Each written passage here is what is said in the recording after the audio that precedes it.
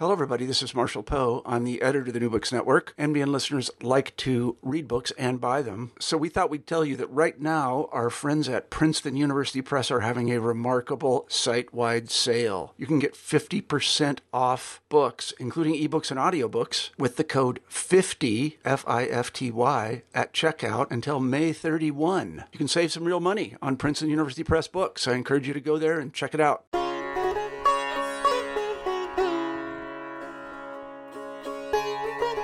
Welcome back to New Books in Hindu Studies. I'm your host, Dr. Raj Balkaran, and today I'm speaking with Dr. Anya Foxen on her fascinating new book, Inhaling Spirit, Harmonialism, Orientalism, and the Western Roots of Modern Yoga.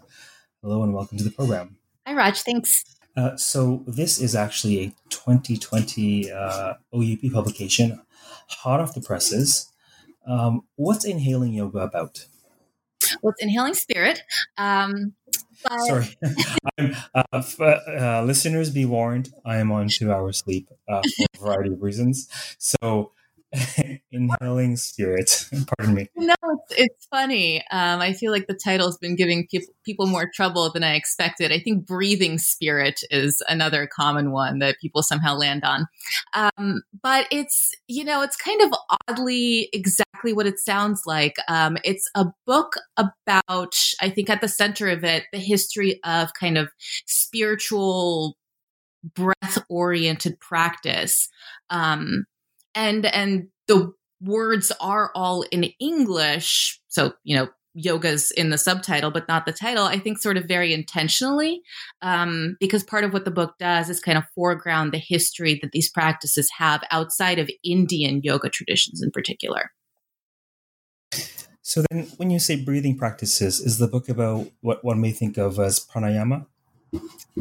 So to some extent, right? And this was sort of a tricky line that I had to walk as I was writing the book. My background is as a South Asianist. So for me, for a very long time, breath practice was pranayama. And then I started noticing something really interesting and looking specifically at kind of like late 19th, early 20th century. So early transnational yoga sources. And I found this phenomenon of scholars applying the term pranayama to things that I guess more generically we could call kind of an English breath practice, almost a little bit retroactively. Because when I went back and looked at those sources, pranayama was not a word that showed up. It was deep breathing or whole body breathing or something like that. And so I'm still not entirely sure how to kind of talk about the subject matter of some of what's in the book.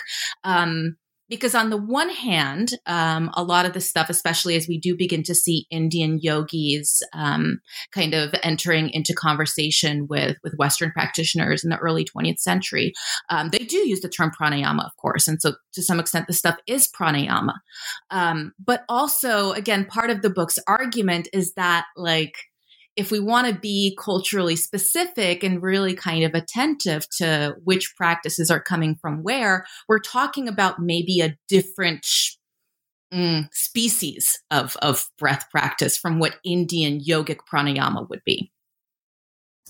I like that you use the word species, because then we could further the analogy and think, well, okay, maybe pranayama is the genus somehow, and there are these other species or breath practices are broader than what we think of as pranayama.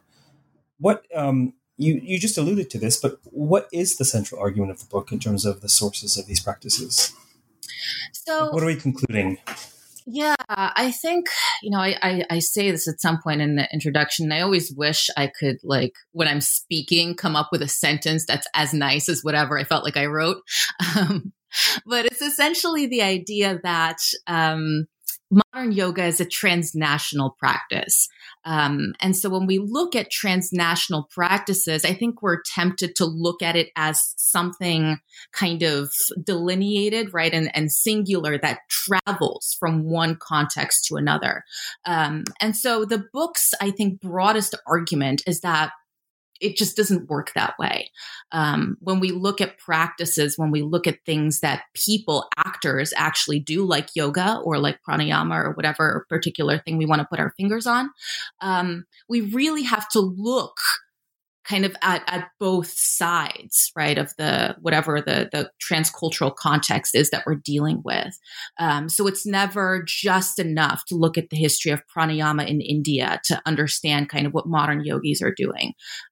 We also have to look at what would have existed in, let's say, a place like England or a place like the US, and that history of practice, that other half, to really kind of understand this hybrid thing that ultimately we're sort of dealing with when we look at modern global phenomena like yoga. Oh, due to the pressures of evolution, species obviously adapt from continent to continent and do appear quite different yet similar. So then the other side of the equation, what are you looking at in terms of sources, in terms of period? Like, what is the data for the book? Mm-hmm. So the kind of original research that I did for this book, that's actually primary versus secondary sources, was mostly grounded in the 19th and early 20th centuries. So I originally actually imagined this project as being something a lot narrower than what it ended up being. I really just wanted to look at these kind of, turn of the century, like 1860s onwards, women's exercise manuals. This is something that Mark Singleton had already kind of put his finger on in Yoga Body, his book on modern postural practice that came out about over a decade ago now. And he sort of left that question open-ended, right? He actually has, I think, a paragraph where he suggests, it would be really cool for somebody to actually look at the history of some of these breathing practices that are emerging in the 19th century in Europe and America. And so that still ended up being kind of the primary data that I looked at, although I ultimately went broader than just looking at exercise manuals. But then beyond that, I sort of, once I started looking at this stuff, and as I said earlier, I kept looking for pranayama, I kept looking for yoga, but I realized that we actually were dealing with something that had maybe a very different history. And so to that extent, I do go all the way back to, kind of Hellenic Greek sources. That's maybe a shallower overview than it could have been, but it's also not necessarily my area of expertise. So I zone in on the 19th century, but then kind of at least gesture backwards to that other broader history. And so maybe flesh out for our listeners, you gesture backwards to that broader history. To what aim, or how do you use those sources? So that's kind of the harmonialism piece of the subtitle. Essentially, what I'm arguing is that there's this kind of, I don't want to call it a tradition because it's not a tradition per se. This body of practices that have existed in, if we want to use this kind of problematic term of the Western world, for really centuries upon centuries. And so some folks might use terms like Western esotericism to refer to kind of a similar body of stuff. Occultism, right, is another term that gets thrown around. But I ultimately kind of landed on the term harmonialism, partially because it's something that other modern scholars have used to refer to some of the same traditions. So Sidney Alstrom was the sort of most famous instance of that term. But also because it's kind of the language that we see showing up in the sources themselves. So this kind of broad, I want to almost call it kind of metaphysical model, right, of the way that the world, the cosmos, is constructed as kind of this harmonic system, something that's based on actually very musical notions of harmony, and the way that things like spirit, things like energy, have historically been understood to move through that. So there you get into sources that are kind of Neoplatonic, right, like mystical sources throughout Greek and then subsequently into European history, but also actually some really interesting medical stuff. So there's a lot of kind of like history of medicine and history of science that happens in my introductory chapters. There's definitely some fascinating parallels between medicine and spiritual occult systems of thought. maybe we could touch on that a little later. When you mentioned Mark Singleton's work and the question he left open as sort of perhaps a starting point or something that got you along this path. I mean, was that the genesis of the book, or how did you get to research this? What was the impetus behind this book?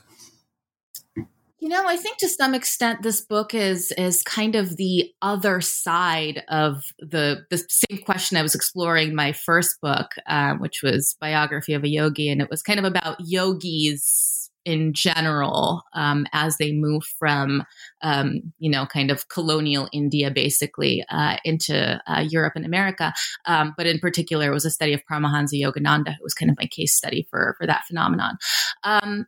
And I landed on that topic partially because, I was a South Asianist and I kind of had this interest in comparative blending practices, but also because personally, I just really wanted to understand what the heck was this thing called modern yoga.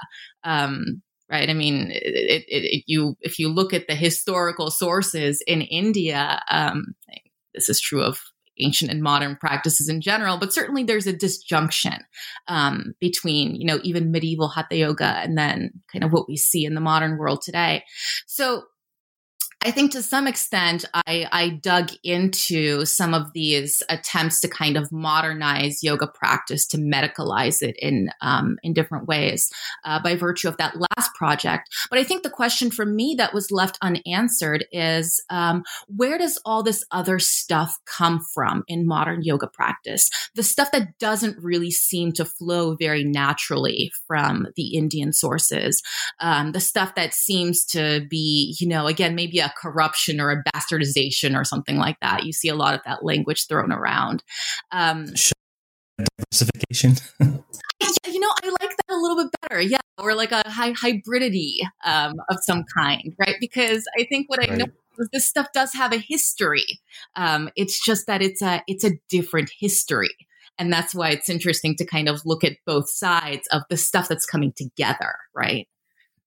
So this other side, so where does quote unquote all this stuff come from? This cross pollination, where does all this stuff come from? Clarify that question for me a little bit. What's the all this stuff? So just now you mentioned that your interest in looking at the trajectory of yoga and how it's quite different in the West in modern times, certainly. And that there is this gap in terms of understanding. Well, we can understand the trajectory of yoga from ancient India to the modern West, but there's all this other stuff that cross-pollinates it, right? And you were just talking about that. So where does all this stuff come from? I've been struggling with how to articulate that quite a bit. And again, I kind of invented, well, I didn't invent it. I borrowed this term harmonialism and sort of expanded it maybe a little bit, in terms of how previous scholars had used it. Because again, you repurposed the term. You repurposed it. Yes, I like that. But, this stuff I think is kind of difficult to study. And scholars of Western esotericism have been complaining about this for decades and decades, right? Because it falls into this weird kind of non-space in our current Western academic understandings of what the history of religion versus the history of science versus the history of, God knows what else, philosophy, right? Theology, how all that stuff kind of gets compartmentalized apart from each other. And so I think, I still don't really have a very good way of putting lines around kind of what the sources in the West are, because some of it is kind of mysticism and maybe spirituality. So Emanuel Swedenborg is hugely influential, for instance, for some of these 19th century folks that are talking about kind of spiritualized breathing practices and even spiritualized gymnastics. But on the other hand, And if you actually want to sort of dig into some of these understandings of the body, including the subtle body, so there's some interesting stuff going on, for instance, with how the chakras come to be understood as this kind of very specific 7-point rainbow colored kind of layout, right? Which you really don't find in pre-modern Indian sources. Then you have to look at, again, almost like the history of medicine. So I ended up looking at some, kind of Renaissance European medical manuscripts. And so it's yeah, if I still don't really have a good way of talking about kind of what is this stuff in Western culture other than it's Western culture and it's Western esotericism. And it's kind of, right, the diffuse body of different disciplines, different beliefs and practices that are sort of, endemic to Europe in the way that something like, Tantra or yoga, or any of these other very broad terms that we have, exist and float around in different ways in India. Well, the questions that I ask typically are meant to be generative more than sort of conclusive, particularly with the subtlety of sort of the data that's in your book, and so I certainly don't expect a succinct response to that. It's more about the journey, so I'm glad you to the question. In your answer, you raised, if we could pan out a little bit, and for those of you in the audience who may or may not be within our discipline, just bear with us. If we could pan out a little bit, I think you raised an important general question of who studies the occult? Like, if not in religious studies, where is the occult studied, or should it even be studied at all? It seems to me that that's a question that's important, related to your work certainly, but I think important to our discipline. Would you agree with that notion? I would absolutely agree with that. Yeah. And I mean, I think we see this, right, in so much of the awesome new scholarship that's coming out on the occult, and people that are doing sort of more localized adjacent studies where, it's difficult to some extent, right? Because I think like occultists and esotericists tend to fancy themselves kind of interdisciplinary almost by default, because the idea is, right, we're sort of uncovering the hidden truths of the universe. And so a theory of everything has to encompass everything, but it makes it really difficult to study because, of course, as scholars, we have our own little sort of area of specialty, and people who study religions are usually different from the people who study, medical texts and sort of other areas of the history of science or something like that. And so I think it's really difficult to kind of both locate those studies, but also to really, I don't pretend to have really done this, but to kind of pull together like the expertise that's necessary to really dig into this stuff in depth. Yeah. So maybe you say a little bit more about your findings regarding the cross-pollination of sort of yogic notions of anatomy, sacred anatomy, even in modern medical anatomy. You also mentioned, for example, that the notion of the chakras, each having a color of the rainbow, that this is not an ancient Indian idea, that this is a modern Western sort of adaptation. Mm-hmm. Is that correct? Yeah. And this is, I use that example because the chakras are actually something that I've been thinking about quite a bit recently. I'm working on a textbook project right now, so I'm really sort of trying to nail down in the simplest possible terms a lot of these categories.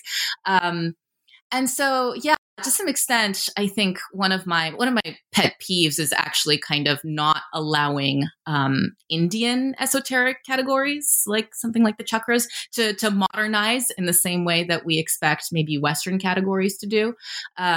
So to some extent, I think if we really want to talk about kind of the modern medical body in yoga, we do have to pay as much attention to what's going on with, kind of like Western pushes to look at things in a modern medical way. And to equally also look at kind of how all of that evolved in India. You have something like the chakras being treated much more as a natural kind of given part of the body, way prior to the 19th century. I mean, the Hatha Yoga texts, Jim Mallison's done a lot of this really awesome work, along with other folks at SOAS, kind of looking at how the Indian tradition itself is taking these things that were originally kind of circles of deities, right, that in a tantric context would have been really kind of specific to a sect and a pantheon, and really kind of mapping them onto anatomical features of the body. And so on the one hand, it's really interesting to see how this like kind of huge variability of chakras and chakra systems in India, where there's not necessarily a kind of systematized way of looking at the subtle body, if we want to call it that, eventually does become more systematized. And so we get to, I think, usually the most common framework is this kind of 6 chakra system that is very much sort of anatomically mapped after a certain point. And then looking at how that slowly evolving framework then kind of comes into contact with this other stuff that we find in the West. So this idea of there being sort of specifically 7 points, and them having these like kind of very specific colors. You see the chakras having colors in Indian sources, but they're not the kind of rainbow layout that we see once we get into kind of the 20th century in this transnational context. And so one sort of very gratifying discovery for me, also just from my own personal understandings of it, was to figure out like where that rainbow stuff comes from. And again, it tends to be Western. It's not kind of there in chakra systems as far as that's an Indian term.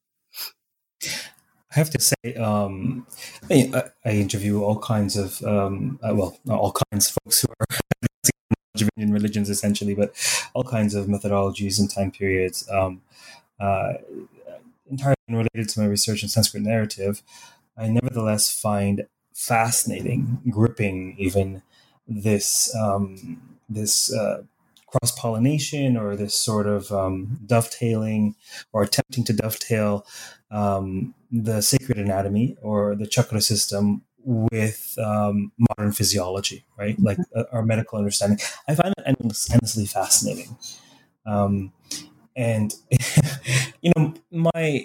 my tendency with studying South Asia, Hinduism, whatever we want to call South Asian religion, my tendency is to compartmentalize because it's the only way to stay sane. Mm-hmm. So, and at the same time, it certainly is compelling to have to pursue some grand unified theory of what quote unquote the subtle body is in quote unquote India, the human sacred anatomy, and so it's really interesting that you trace how textured these understandings are on both sides of the fence, but also that what we in the West may think of as an ancient Indian idea or concept may be akin to a species that once existed, perhaps elephants, for example. We may be seeing an African elephant or an African elephant thinking this is an Indian elephant. And actually, no, this is not an Indian elephant in quite the same way, if you'll permit the analogy.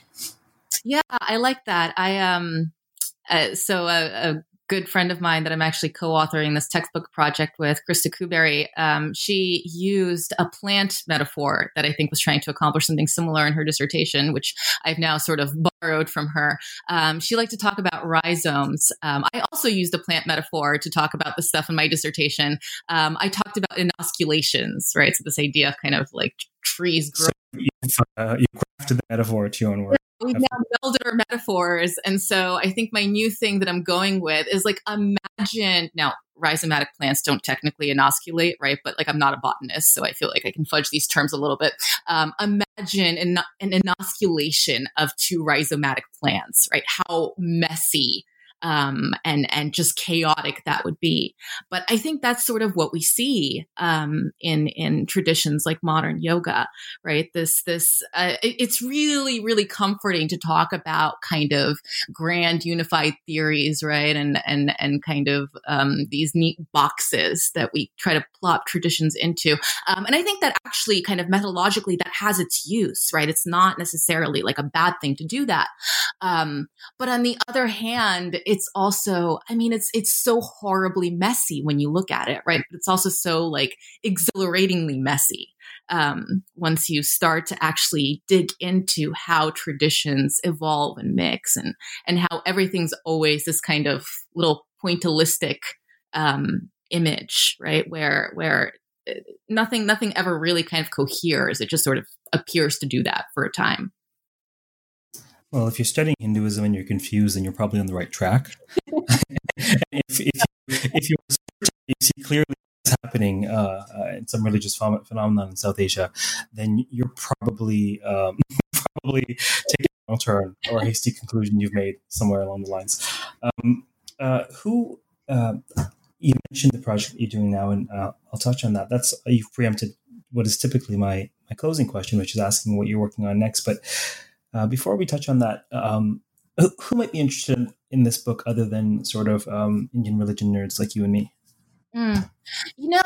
To some extent, I'm just really bummed that academic publishing works the way that it is. I wish there was a paperback edition of this book that was, 80% cheaper. To some extent, there are parts of the book that are very much written for practitioners. And I realize that not everybody may have the patience. That's what I was hoping you would say, but I didn't want to put words in your mouth. Please go ahead. I am a practitioner, right? I still do kind of identify that way, despite all the sort of personal difficulties that I have in figuring out what that even means for me at this point. And I sort of admit that not everybody will want to sit there and wade through like my discussion of, Marsilio Ficino and Renaissance kind of spiritual theories or Plato or something like that. But I think to some extent, I did very much envision this project as something that practitioners, especially Western practitioners, could use to better understand their practice.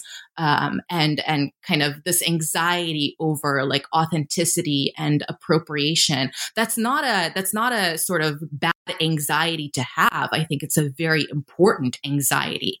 And it's a very important set of issues to kind of be attentive and pay attention to. But I think that if we're going to actually do anything about some of these kind of more social issues that tend to circulate in the yoga world. I'm a history nerd, right? So this is obviously a biased opinion, but I think that has to come from a groundwork of kind of historical understanding. What's traveling where, how, right? Like these questions about authenticity. What is authentic? And how do we sort of pull apart the different parts of a practice and figure out kind of what's coming from where and stuff like that. When I originally enrolled in post-secondary studies, it was a coin toss between English and history for me. Literature, comparative literature or history. Literature won out. I still love history, but I find that one has to be particularly brave to attempt history in the South Asian context and be satisfied, especially in more ancient epochs than perhaps this project. But nevertheless, so much of what you're tracing is a history of ideas that's so murky because of the record keeping culture or lack thereof. When you talk about this is a book for practitioners, I imagine you mean yoga practitioners, yes? Yeah. I think that's. Sure. Just to clarify, because folks may be listening, being like, yes, I've read it, or I'm interested in reading it, and so just to clarify, I think there are probably a number of people in the audience who have either an interest in yoga or are practitioners, whether casual or avid, whether for more physical benefits or for spiritual growth, and so it's good to know that they'll find parts of this book useful for that side of the fence as well. Can I ask a little bit about? Because I think this is very important. Can I ask, if you don't mind, can I ask about the tension? There's two things that are really fascinating as sort of an armchair anthropologist. The tension between being a scholar practitioner, whatever that means, or however one wanted to define that. And then also the tension that you talk about in terms of this anxiety about appropriation. These are two, I think, really kind of... they're fascinating. They're no more fascinating than the material in your book, but they're more timely. I mean, they're lived, right? These are concerns that scholars and practitioners have. So if you don't mind saying a bit about either of those tensions, I think it'd be great.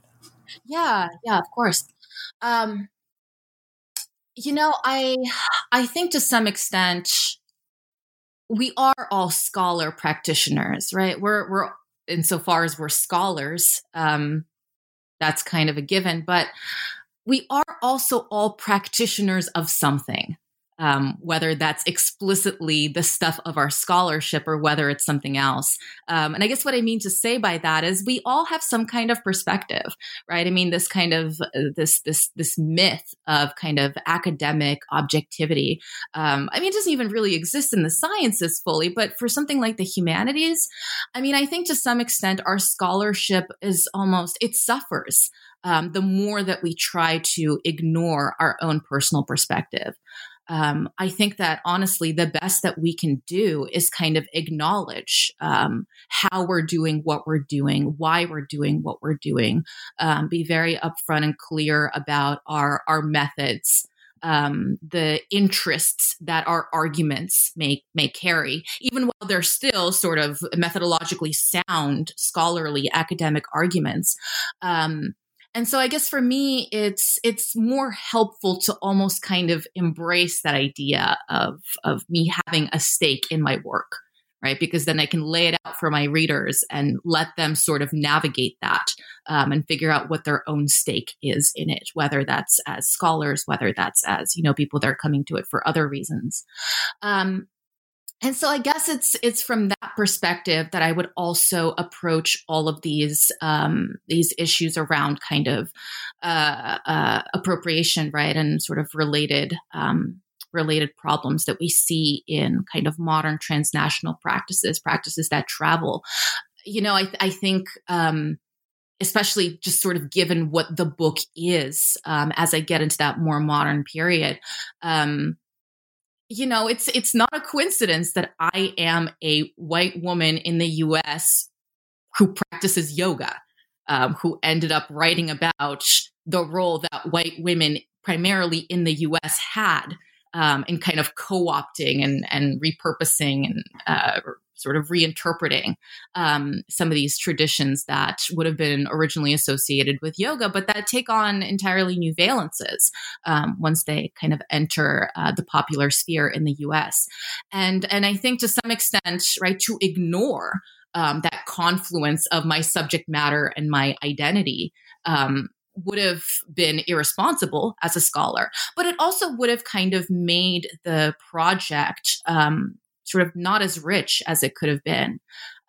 This is something that I kind of hope will speak to practitioners and that practitioners can encounter on their own terms. I think to some extent, right, we're not going to sort of just with the snap of our fingers deconstruct like centuries of colonialism just by doing a little bit of history. But I think to some extent, again, history kind of allows us to lay that groundwork for kind of understanding our own positions, understanding the history of our practices, understanding what's at stake in the spaces that we enter, whether they're yoga spaces or they're other spaces, for all the kind of cultures that may have a stake in what's going on there. So many fascinating themes there.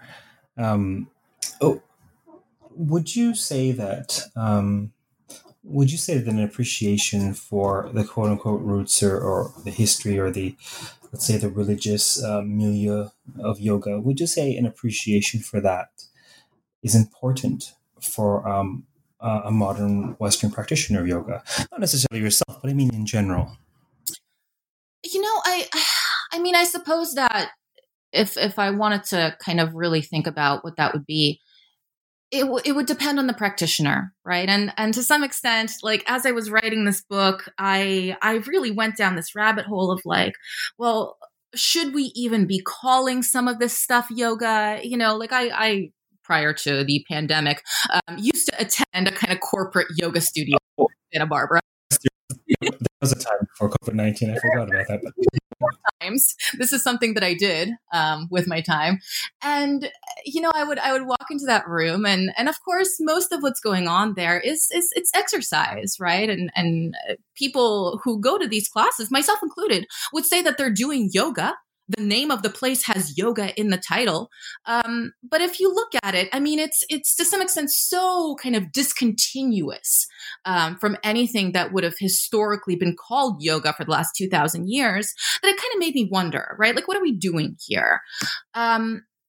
So I think most of the people who would show up in these kind of places, I'm maybe troubled by, again, how we're kind of assigning terminology, right, and the history of kind of Orientalism, right, and all that cultural baggage that's automatically there. But is it important for those people to learn the history of their practice? Not any more important than it is for anybody to learn the history of the culture that they float in. Meaning it's sort of my wishful thinking that maybe people would be more thoughtful about kind of the past. But that's not specific to something like yoga. I think for people who are invested in their practice as yoga, whether they're Westerners or whether otherwise, actually, because it is all sort of hybrid and blended at this point. I suppose I do think that it's not only important, but really helpful to kind of understand where the practice comes from. And that doesn't necessarily need to change anything about sort of what it means to the practitioner on a kind of individual, just sort of practice-oriented level. But I do think that it's always better to be kind of more self-aware, right? And more self-reflexive rather than less. And I think, again, especially if we are dealing with some of these kind of issues of social justice and anxiety over appropriation and colonialism and Orientalism and stuff like that, the history doesn't solve those issues, but it kind of clarifies what the issues are, at least. I resonate with much of what you said, and there's this there are certain concepts from Indian philosophy and religion that I find exceedingly powerful for account of human beings. And one of them is swabhava. People have their nature, their innate nature. Mm-hmm. There are those who are oblivious to the history of anything they do. I mean, who cares who cares about the history of photonics or electronics? I'm going to use my iPhone type thing.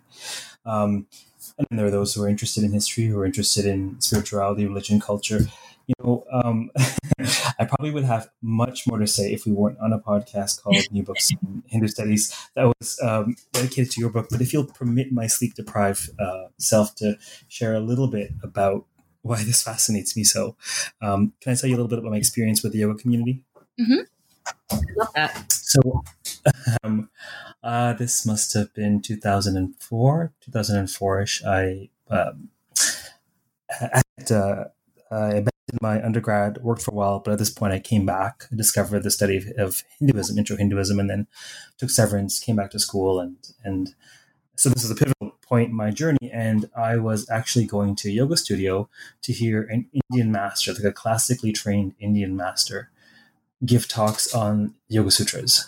Mm. There are people at the studio who they went there for yoga, and then there are people who came as part of this burgeoning sangha of aspirants and devotees and official and unofficial students of this gentleman. And so I had these years of receiving my own spiritual training in the context of where many people went to work out. I had the good fortune of having tutelage well beyond the satsangs of the yoga studio. But nevertheless, for a few years in Toronto, I would be giving talks and doing programs for yoga teacher training for YTTs in Toronto, just to give a sense of the context, the spiritual, religious, ethical, philosophical, particularly mythological soil that yoga can draw from and has drawn from for quite some time. And it was never really a campaign of mine. It was sort of I loved teaching these concepts to people who were interested in learning more. And most of the YTTs, they were pretty serious. The people who who worked with in Toronto, they're fairly serious practitioners, so they were happy to receive what they thought of as a sort of enrichment. I've come so far from the position I was then in that I had a conversation the other day, and someone was lamenting sort of the appropriation is not the word that was used, but maybe the sense I got was the bastardization, right, of yoga, the sort of like, the dumbification, or it was somehow. And first I said, listen, if you fancy yourself an authentic yogi, then you know that this is the Kali Yuga, and yoga itself must decay with time, so get over it. But I said, look. He says, but they're not doing yoga. I said, of course they're doing yoga. What are they doing? That's what yoga is. No, but yoga is this. I said, no, yoga is physical postures done in the modern West at every other street corner. That is what yoga is. It also is a technical term that comes from the history of religion, right? It's also related to a spiritual, mystical path of realizing divinity. But right now, in 2020, Toronto, New York. He was actually an American colleague. I said, yoga, that's what yoga is. Mm-hmm. So there are many words in English that have much deeper, much richer meanings, but we don't, there's a small yoga that is the modern English noun, and that's what yoga is. Right. Right. Mm-hmm. I'm a yoga practitioner. And people even use the word yogi to mean someone who does physical postures. Mm-hmm. Mm-hmm. Right. And so I don't have a point because there's no position to land on that is not tenuous at best in terms of how to adjudicate the appropriation and or diversification of the history of yoga in the modern West. But I do find your take and also your subsequent research fascinating, and I thought to share in my sleep-deprived state precisely why I think so. But I think to some extent you're absolutely right. Yoga does have all of these different meanings, and here in 2020 New York, it does mean this thing.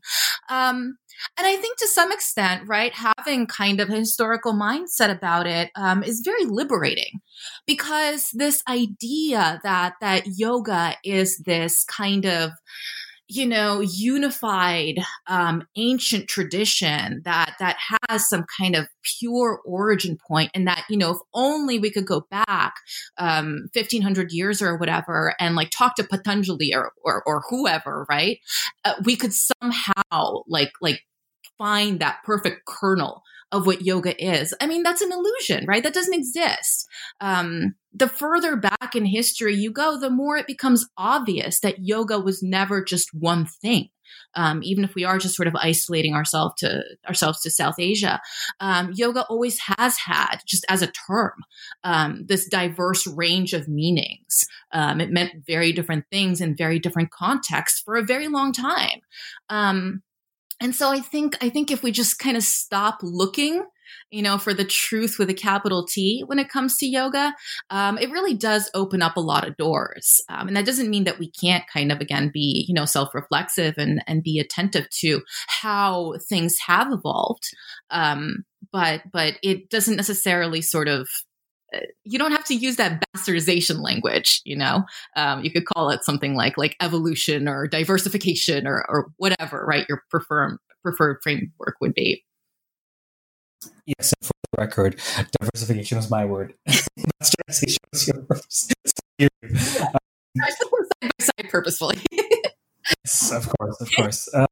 Tell us about this. Tell us about why you've been thinking so much about chakras, other than probably, other than your own. And tell us in terms of this new project of yours, what you're writing right now.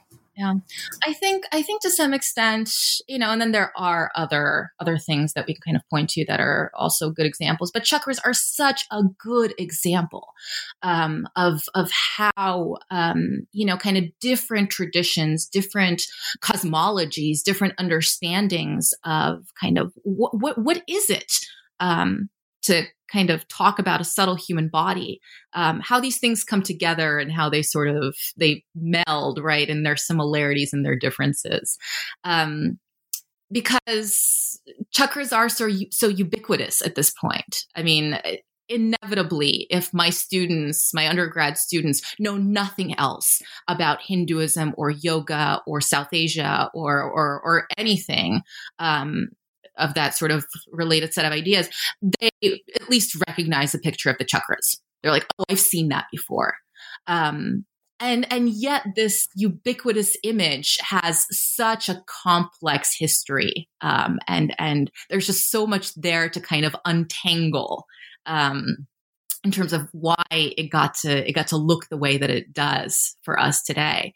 And of course, you go to Rishikesh, where there's a yoga teacher training on every street corner, and you walk into those trainings and you ask them for a picture of the chakras, and what they have is the kind of 7-point, right, rainbow colored thing.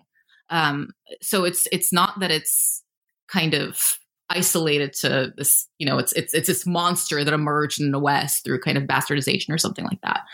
It's very much kind of become a standard. Including in the place where chakras originally come from. And so I find it so fascinating kind of how all these different understandings of the body, cultural, historical, kind of both metaphysical and anatomical interact when we imagine something like the chakras. So what are you working on now? This collaboration you mentioned. Yeah, so it's a textbook. I believe the working title currently is this yoga? ? Concept histories and the complexities of modern practice. So it's still, as I mentioned, I'm working on it with a friend and colleague of mine, Krista Kuberi. And so she's actually, another kind of PhD in comparative religions and things of that sort. But she also is much more embedded, I think, in the yoga community than I am. And so the way that we're imagining it is both as a kind of textbook for undergrads. So it's, we're using all the Sanskrit with the proper diacritics, and it's sort of very, very by the book on that level, but also really as a resource for practitioners to have something that practitioners, yoga practitioners, yoga teacher trainings perhaps can kind of refer to. That's going to help them understand what is it that this practice is, what is it historically, in as much of its complexity as you can fit into a 100,000 word book. And then how does that relate to what we find today without kind of necessarily kind of squishing it all down and saying that there's some sort of, single strand or single framework or single idea of yoga operating here. How can we nevertheless find connections? How can we make sense out of what we mean when we use that word? So then we will have to pick up where we left off and discuss that book once it's out. Either you or it'll emerge into the world. It's still we're in the later draft stages now, so I'm optimistic. Sure. There's in your subtitle, I think it's you use the phrase "Western roots of modern yoga," and that idea is. I mean, there's a lot in that idea. It's one is tempted to think of, well, there's modern yoga, and then let's learn about the roots of yoga, right? But there are modern yoga has roots in the West, in addition to in ancient India, and that's I think personally, like that's a really important takeaway for both scholars and practitioners. Is there anything else before we close that you wanted to highlight as a takeaway, or were there aspects of the book you hoped you would touch on? Maybe to just quickly come back to that same point that you made about kind of, what yoga means today. Yoga, just the word yoga. One thing that I kind of wish I'd gotten to explore more in the book from like a theoretical perspective is this idea of translation. And I touched on it a little bit kind of, on either end of the book, but I really only, this kind of occurred to me like after the book was already in print. I think it makes a lot of sense to talk about translation when we talk about kind of transnational practices like yoga. But yoga is also interesting because the word itself is not translated. We use the word yoga to refer to, sometimes I'm convinced really thoroughly Western practices that have very little to do with anything that happened in India prior to, 1800 at least. And yet we still use the word yoga, which is identical to, a number of South Asian traditions that, again, would have just looked entirely different. And I think that sort of lack of translation in the terminology actually really obscures a lot of stuff.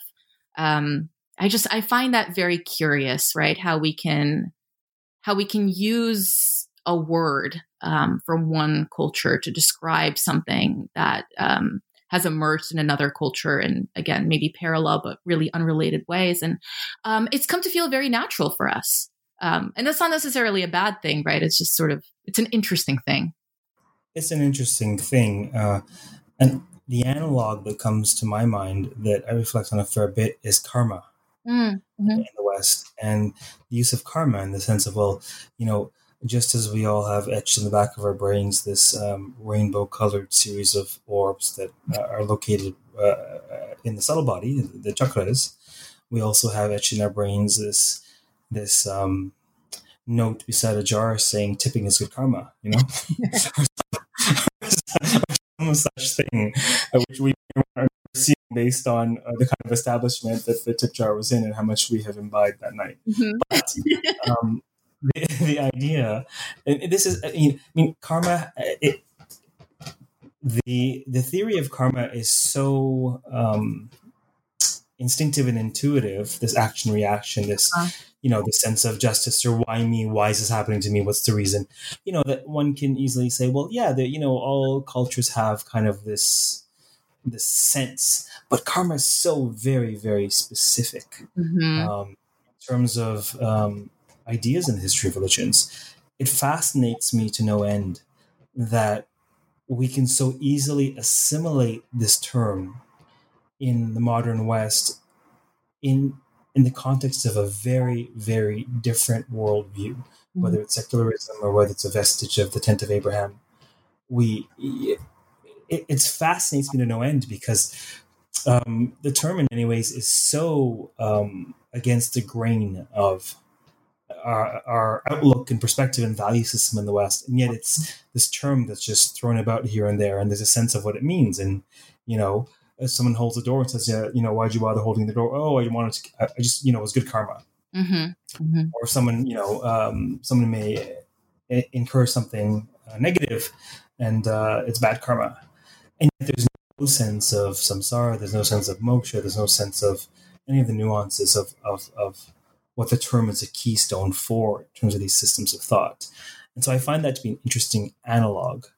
And just a slightly nerdy observation, even in a technical sense, the word yoga, the meaning of the word yoga is obscure even in a technical sense, because some say it's to unite and some say it's to divide. So I find that interesting as well. You're in a dualistic or a kind of non-dualistic mode of the cosmos, right? Either one or the other may be more desirable. Exactly. That's great. Sounds like a great place to stop so everyone can reflect on their unconscious uses of the word yoga and karma for the rest of their lives. I think that's a good takeaway, actually, reflecting on the similarities and differences in understanding that underlie our use of these words. Excellent. So for those of you listening, we have been speaking about a brand new 2020 OUP publication, Inhaling Spirit, Our Harmonialism, Orientalism, and the Western Roots of Modern Yoga. We've been talking with Dr. Anya Foxen, who will one day return to the program to share her new textbook with us. It's been a pleasure speaking with you today, Anya. Thank you so much, Raj. So for those of you out there, stay safe. Seems like there's light at the end of the tunnel in terms of COVID-19. Of course, someone may be listening to this podcast a year or two from now and wondering what the heck I'm talking about. But for still in it at this moment in history, it looks like the ice is starting to melt. So stay sane, stay safe, keep reading, keep listening, and keep thinking about the meaning of yoga. Take care.